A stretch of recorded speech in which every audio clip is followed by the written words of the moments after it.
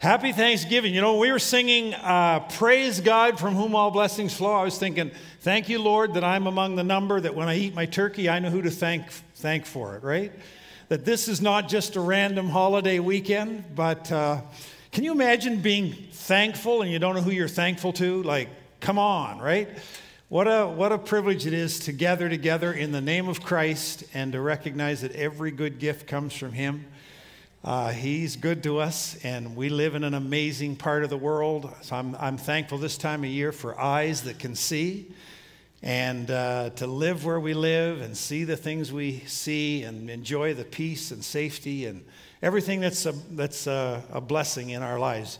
I'm pinching myself that I'm back here at King's Church. I'm telling you, I just loving being here. And the thing on planet Earth I'm most thankful for today is sitting right down here, my wife Janet. Some of you haven't had a chance to meet Janet, but stand up, just stand up so they can see who's who there.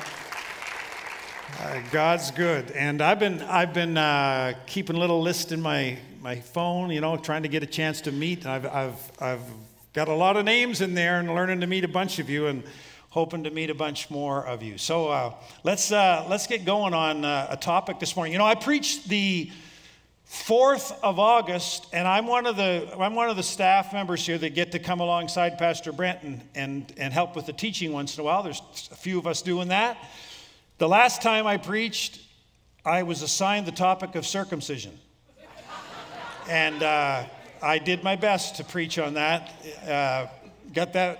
Got that done with, but I've been assigned a topic today to finish out the Turn the Key series, and there's nothing that I love to think about and preach about more than this topic, and so I'm glad you're here. You know the famous philosopher Brooke Shields? Do you know who I'm talking about?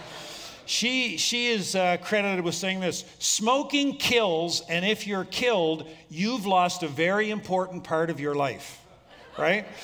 Smoking is a high-risk activity. It is. Skydiving is too. There's a couple of guys here that attend King's that probably have done this. Why someone would jump out of an airplane, did you see the James Corden thing lately? Yeah, on YouTube. Interesting that people would do that. Why would you jump out of a plane? The thrill, the sense of overcoming, you know, maybe the sense of freedom, the bragging rights. I don't know why people do it. They claim that in the last 5 years, only 200 people have been killed in a skydiving accident. So your chances of getting hurt are worse if you're in the car with your mother-in-law driving than if you're jumping out of a plane, for sure. So statistically, it's all right. Rock climbing is another pastime people do. This evades me too. I found one college sports department that didn't provide health participants, obviously, to people that stated that they participated in that sport. Here's what the manual said. It's possible for individuals participating in the rock climbing club to suffer common injuries, including but not limited to injury to limbs, joints, body, heat exhaustion, heat stroke, rope burns, dehydration, abrasions, tendinitis. More serious but less frequent injury, such as broken bones, concussions, heart attacks, strokes, paralysis, and death may also occur. These injuries and others may result from such incidents as, but not limited to, blows from falling objects, falls from heights, impact with the wall, impact from other climbers or the ground. It's like, okay, where do I sign up for the rock climbing club? So why would somebody do that? Well, there's, I guess, this sense of exhilaration, and you know, you are defying death, and you're in your master of your own destiny, and you're hanging by your own fingers. There's got to be reasons that people do that. Did you ever wonder what's on the other side of risk for you? I remember, this has been a lot of years ago now, but I remember the first time I took Janet skiing, and we went up the mighty Poli Mountain, and we got off the chairlift. If you've skied Poli, you know there's this kind of nasty little thing coming off the chairlift. And she navigated that few feet, and then she's standing at the top of Poli Mountain crying and mad at me, like, why did you bring me up? Remember that? Why did you bring me up here? But on the other side of that risk, we have enjoyed years and years in our marriage together of family ski trips and just great, great days on the mountain. There's good stuff on the other side of risk. And I want to talk to you about a high-risk activity. But before I do, I want to get a little snack going here. Some good grass-fed butter. So just excuse me for a minute, and let me get something happening here. I got a better knife than that while that butter is heating up there. Because I think as we get in, that's not a very good knife. As we get into this morning, we are going to be able to remember this truth a little better if we're smelling cooking onions. You tell me when that's getting to you back there. Anybody getting a whiff yet?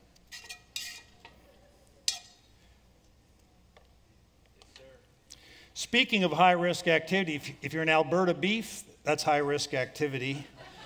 And I'm going to put this baby on to just get going there. So we'll leave that for a minute or two. Back to high risk. Today's message is the exact opposite that you've been told all your life. It's really counter to the culture. If God's word says if you do this, you will be blessed. You'll overcome loneliness. You'll overcome fatigue, failure, fear. The Bible positions the thing that we're thinking about this morning as probably the sole most effective antidote to loneliness, and it's called community, biblical community. Living your life in connectivity to other people in the context of the Christian faith. Our culture would make you think that happiness comes from being independent. You know, we want to have independence financially. We want to be independent relationally. We sure want to be independent spiritually. But happiness does not come from independence. It comes from interdependence. That's the word that the Bible says to us on this issue of community. 1 Corinthians 12:27. Let's jump into some verses here to underscore this point. All of you together are Christ's body, and each of you is a part of it. You may never have heard of that concept. The guys have some Bibles here. We're going to be jumping to several passages today, and that is the New Living, I think, which is a fantastic version. So if you haven't got one, you can grab one of those. All of you together are Christ's body, and each of you is a part of it. I'm trying to imagine somebody that's come in here today and has never heard about or thought in terms of this issue of the body. Ooh, that's looking good. I'm going to turn that down a bit. Can you smell it now? Yeah. All right, so, you know, the Bible speaks about the fact that believers all over the world constitute the body of Christ. Listen to Romans 12:4. Since we are all one body in Christ, we belong to each other, and each of us needs all the other. So I want you to turn to the person beside you and say, hey, buddy, you need me. You need me.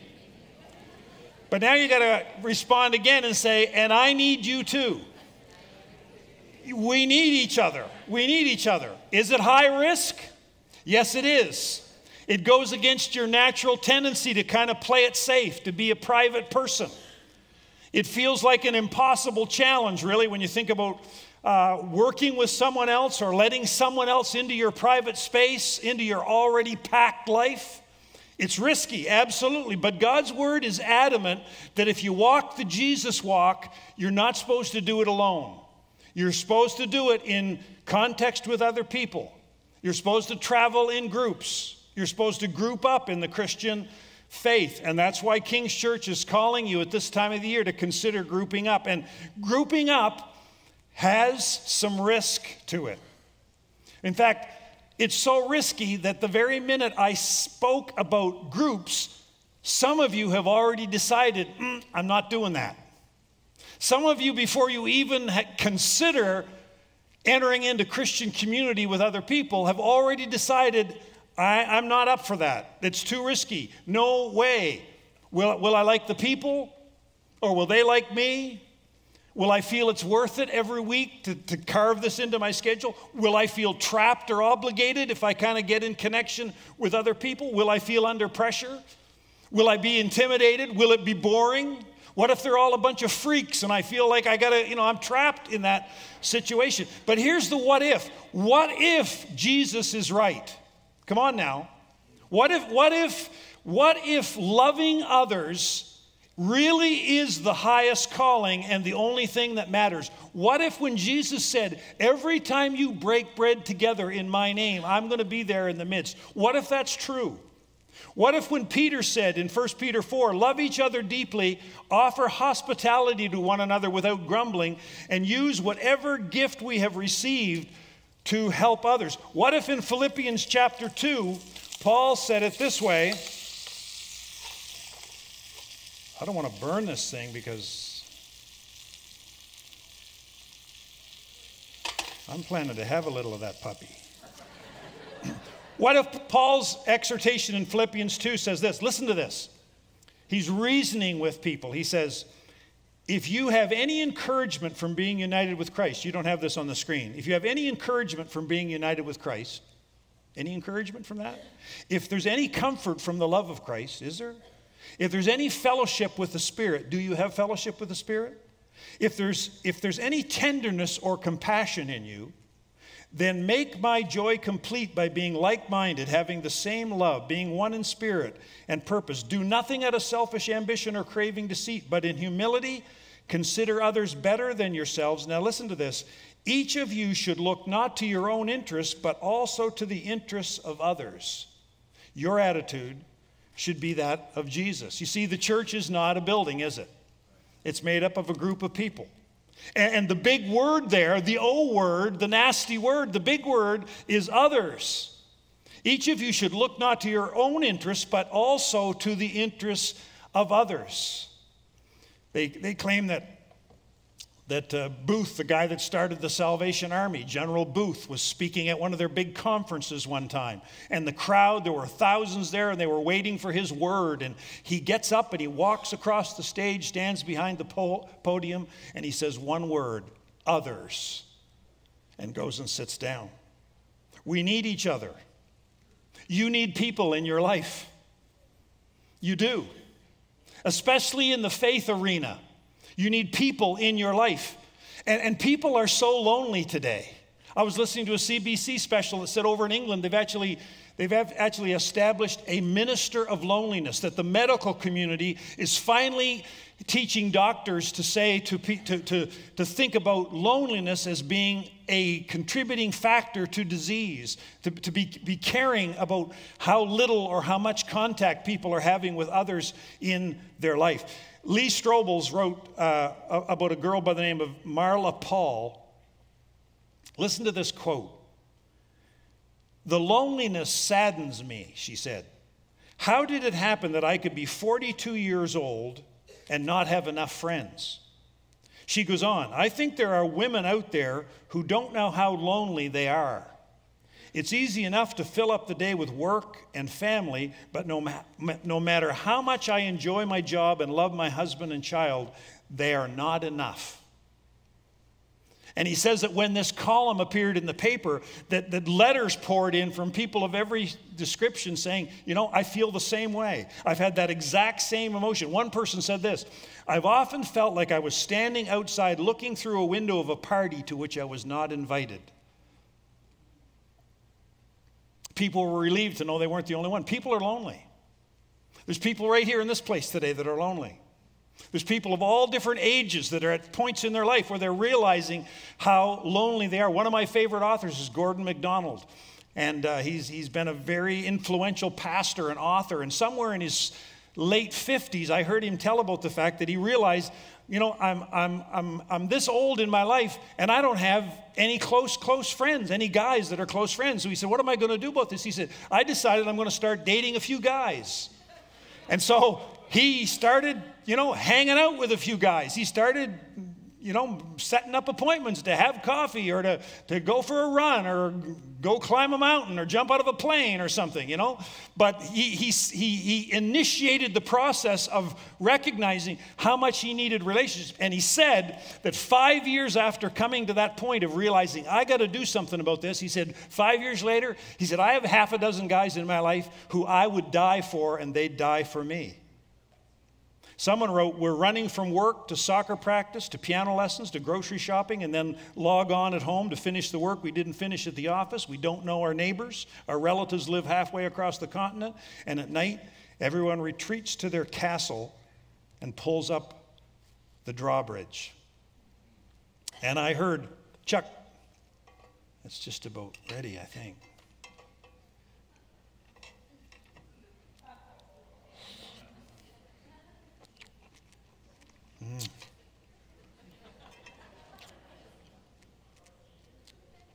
See that onion?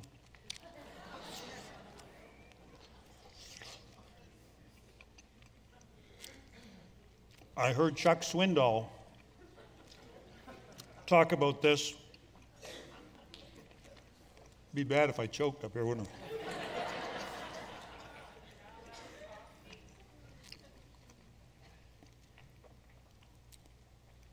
And he said, we're like porcupines on a cold night.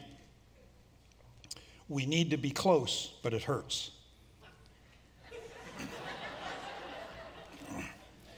And when I speak to you about the importance of people who are in the Christian faith, in the family of God, about being in relationship, in dynamic, spiritually connected relationship to other people, some of you, perhaps the most powerful thing holding you back is fear of that.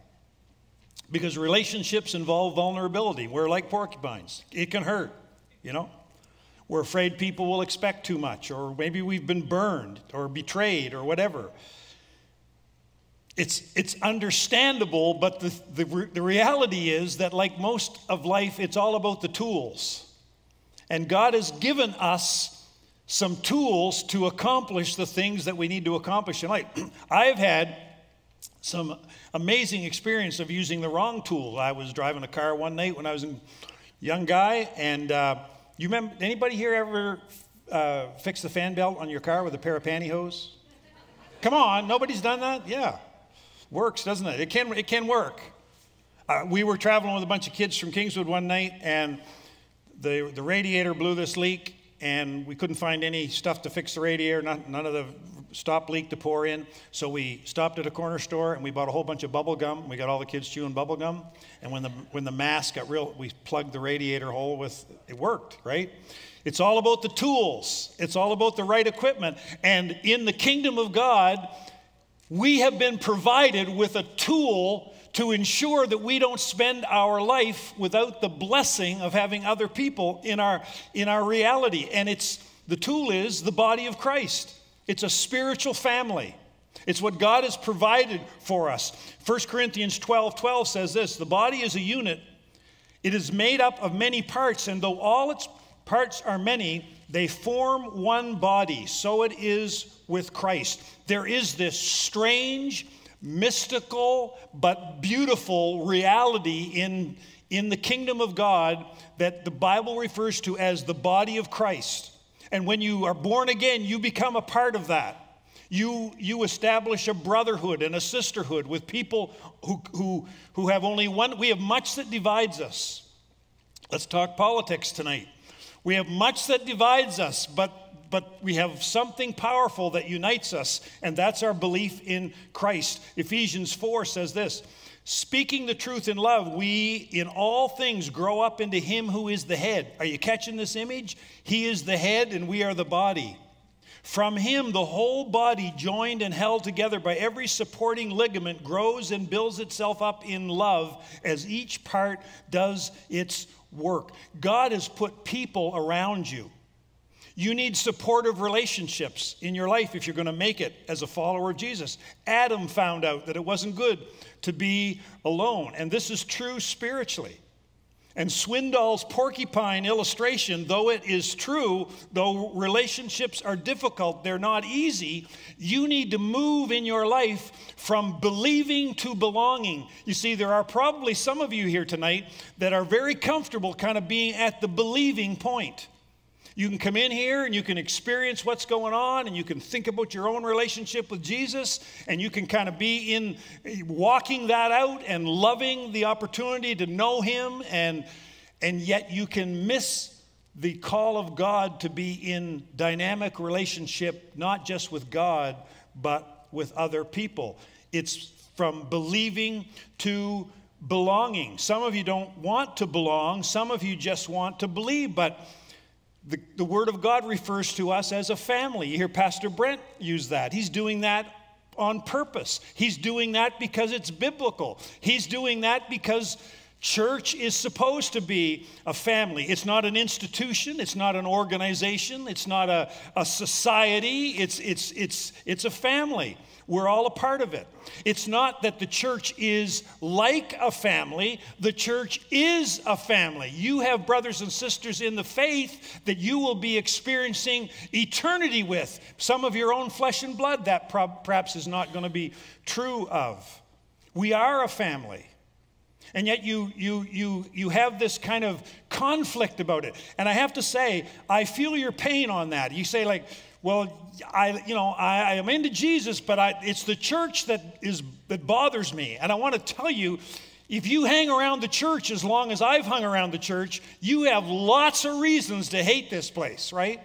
You have lots of stories in your war chest of times where you were disillusioned, or you might have been betrayed, or you might have been hurt, or things didn't add up, or it didn't work out the way it should be. You can point out lots of people who dropped the ball or didn't come through the way they should. You hang around the church long enough and you're going to find those things. I feel your pain on that, but to say to Jesus, Lord, I love you, but I just don't like your body, it's like saying, I like you, but I don't like your wife.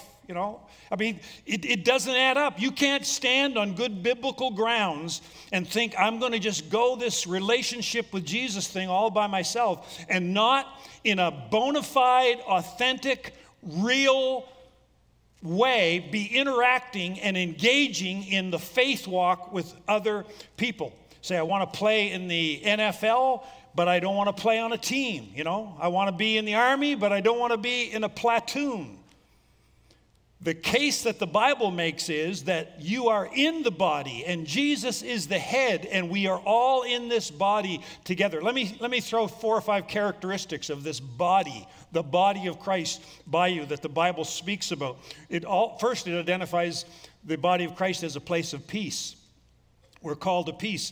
Therefore, this is Colossians 3, as God's chosen people, he's talking to the family of God, holy and dearly loved, clothe yourselves with compassion, kindness, humility, gentleness, patience. Bear with each other and forgive whatever grievances you may have against one another. Forgive as the Lord forgave you, and over all these virtues put on love. It's like, put that coat on, in the midst of your grievance, in the midst of your wounds. Put on the coat of love, which binds them all together in perfect unity, and let the peace of Christ rule in your hearts, since as members of one body you were called to peace. And be thankful. Not easy being in a family sometimes. There are some issues that come along with being part of the family unit. But God calls us to peace, to preserve the unity. You probably can resonate with what I say when I say, sometimes I've been embarrassed by the church. Don't you love it when things like Love Week happens and you go, yeah, But there's other times when you think, I wish it had worked out a little differently than that. Sometimes, you have reason in the family to think, this is my gang, this is my family. But we're called to preserve that unity. Number 2, and we've been talking a lot about this month, the body of Christ is characterized by gifts. Check out Romans 12.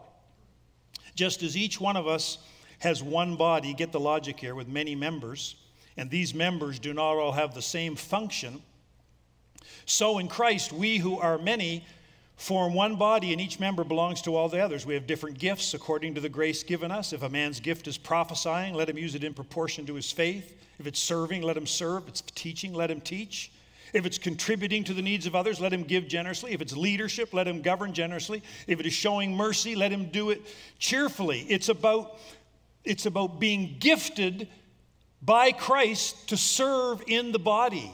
The reason you need to be a part of the body is you've been gifted to be in the body. The body needs you.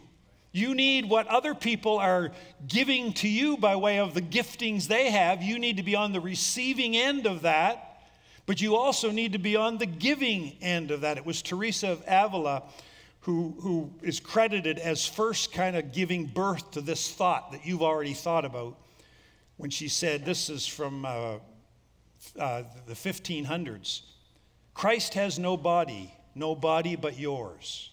No hands, no feet on earth but yours. Yours are the eyes with which he looks, compassion on this world. Yours are the feet with which he walks to do good. Yours are the hands with which he blesses all the world. Yours are the feet. Yours are the eyes. You are his body. Christ has no body but yours. No hands, no feet on earth but yours. Yours are the eyes with which he looks with compassion on the world. Christ has no body on earth but yours. We're characterized by gift. We're also called to cooperate. And you need to cooperate with me while I get one other little nibble here. We're called to cooperate. I think this is the most beautiful part of the teaching on the body. Check out 1 Corinthians chapter 1. I love this part, not the steak. I mean, I love this scripture. I love this truth about the body. Now, the body is not made up of one part but many. If the foot should say, because I'm not a hand, I do not belong to the body, it would not for that reason cease to be part of the body. If the ear should say, because I'm not an eye, I do not belong to the body, it would not for that reason cease to be part of the body. If the whole body were an eye, where would the sense of hearing be? If the whole body were an ear, where would the sense of smell be? But in fact, God has arranged the parts in the body, every one of them, just as he wanted them to be. If they were all one part, where would the body be? As it is, there are many parts, but one body. The eye can't say to the hand, I don't need you. And the head cannot say to the feet, I don't need you. On the contrary, those parts of the body that seem to be weaker are indispensable. And the parts we think are less honorable, we treat with special honor. And I've got to pay attention to my tongue to get that steak down.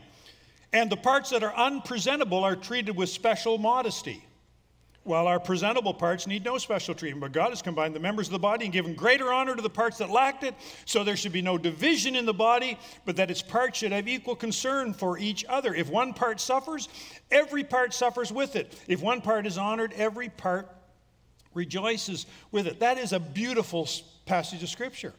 And that truth is so powerful for us. You might feel like you are the wart on the bum of the body of Christ, you know? You might feel like I have nothing to offer. Like, you know, what good have I, what do I bring to the table? That is so contradictory to what the Bible is trying to teach, the importance that we all play.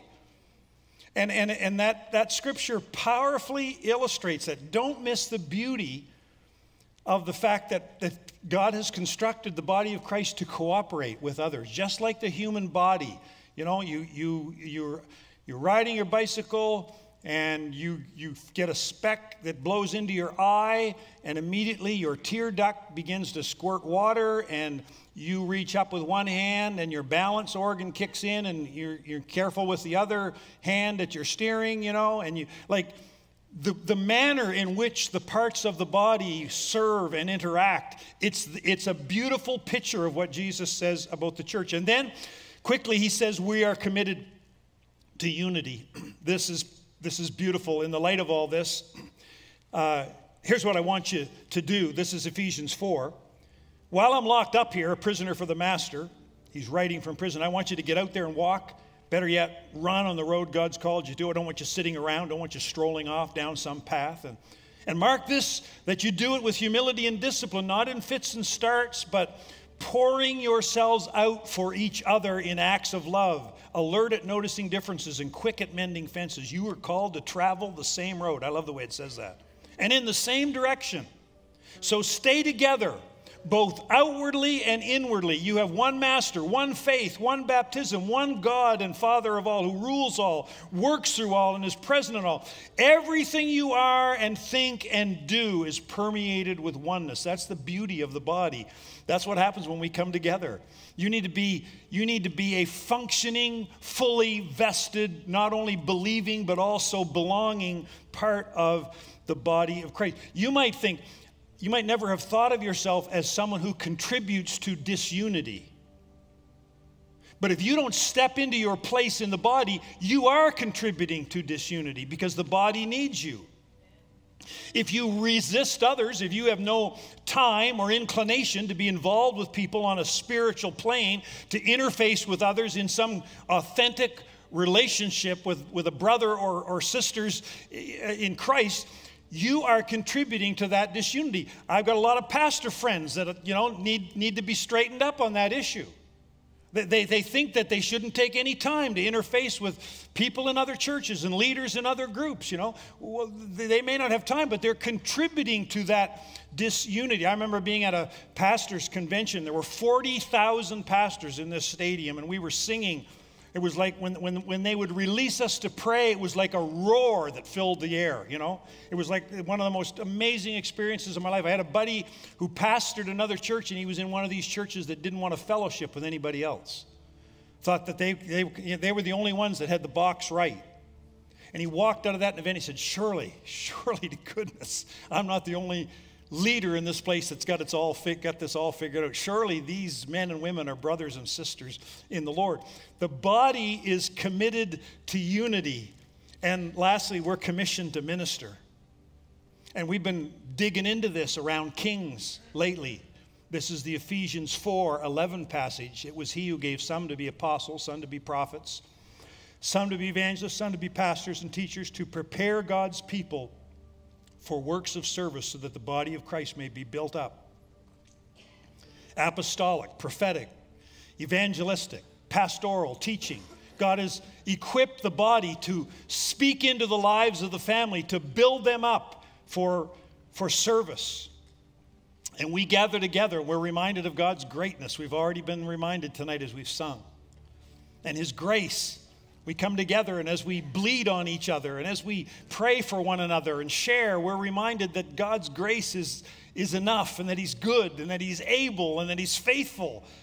And it's that gathering together with somebody that is of like precious faith, a brother or a sister, of being able to kind of figuratively lock arms with people who believe like you do, and know them and be known by them and pray for them and be prayed for by them. It's what enables you to keep things in focus. Satan, he's trying to get you out of focus all the time. You get out into your work and your problems and your family, and you get this. It's coming together with the people of the faith that brings you back into focus, and that's what being a part of the family is all about. It was Carlos Ortiz, that great South American evangelist. He wrote the book, The Cost of Discipleship, it was called. And I first heard him give the illustration of the steak.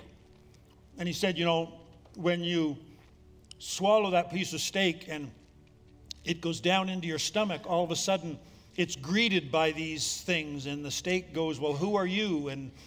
And those things said, we are the gastric juices, and we've come to work on you. And the steak says, what are you going to do to me? And they say, we're going to digest you. We're going to work you over, and we're going to make you part of Don Ingersoll. You're no longer going to be a cow, you're no longer going to be a steak, you're going to be digested into the body of Don Ingersoll. And the steak goes, but I don't want to lose my identity. I don't want to be digested into Don Ingersoll. And then the gastric juices reminds the steak what happens to things that don't want to be digested. And it brings to mind that verse where Christ said, because you're neither hot nor cold, I'm about to spew you out of my mouth. That the duty of something that's been taken into the body is to become part of the body, to be digested and become part of Don Ingersoll's bones and sinew and muscles. That steak, when it entered the body, is there for a purpose and a reason. It's to be put to work. Incidentally, I was talking to the steak recently, and the steak said, you know what? It's way more fun being a part of Don Ingersoll than it is being in a food lot in Alberta in the cold, you know. He said, it isn't too bad being a part of this new thing. And some of you that are resisting fully stepping into what it means to be a part of a church family and a part of the body of Christ.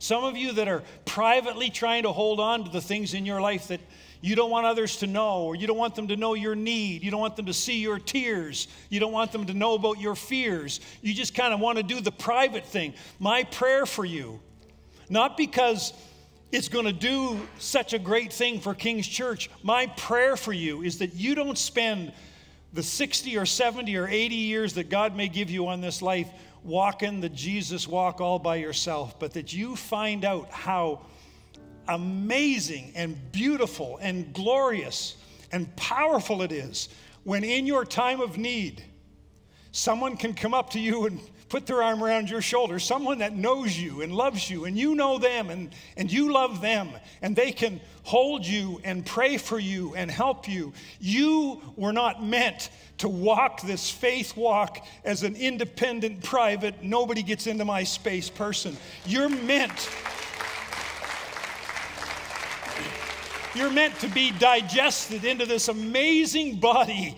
Christ is the head. Carlos Ortiz said, he said, I envision the body of Jesus. He said, I envision this little tiny head, Christ the head, and then this body of Christ that has this massive stomach full of Christians who do not want to be digested and find their real place of service and use in the body of Christ. Let's never have that said of this place. If anybody ever thinks about King's Church, let's say, you know, one of the things about that place is, in spite of the fact that it's a large church and all the stuff that's happening, man, those people know each other and they love each other and they're there for each other. Let's figure out a way to flesh that out. And I have no quick, easy fix for you. I can't make any promises to say that if you do this, this, and this, you'll experience that in your life. All I know is this, that Vice President Pence, if he claims to be a Christian, and he does, that even though he's the Vice President of the United States with all the stuff he's got to deal with and all that's going on, he cannot walk the faith walk all by himself. Somehow, he's got to figure out a way to interface with the body of Christ and get to know some brothers and sisters and have some people in his life. And I'm telling you, whether you're a shift worker, whether you're a single mom, whether you're a brand new Christian, whether you're 90 years old, you need other people in your life. And friends, that's not my problem, that's your problem. You know? You're the one. We can try, you know, we're the gastric juices around here. We're going to work on you. We're going to try to help you get digested, get a part of things, but you're the one that's going to have to figure out, how can I make this happen? And Group Up is all about trying to serve this body in a way that fosters your ability to connect. And so, Lord, I pray for these people, and I pray that whatever's happening in their life these days, that you would bless them and help them. And Lord, I know that the thing that the enemy would want the most in their life is to keep them all by themselves, to isolate them and insulate them against the people of God. Lord, may it not be true, and may you give them what it takes to move into dynamic relationship. Lord, some of these people on the other side of risk are the best friends they've ever had in their life. Some on the other side of risk for people in this place are godly mothers and fathers and brothers and sisters who can surround them and love them and be there for them. That's my prayer for every person in this place. The most lonely person, the most connected person. Lord, that's the body of Christ. And I thank you for dreaming it up. Help us to become that body. To the honor and glory of God we pray. Amen.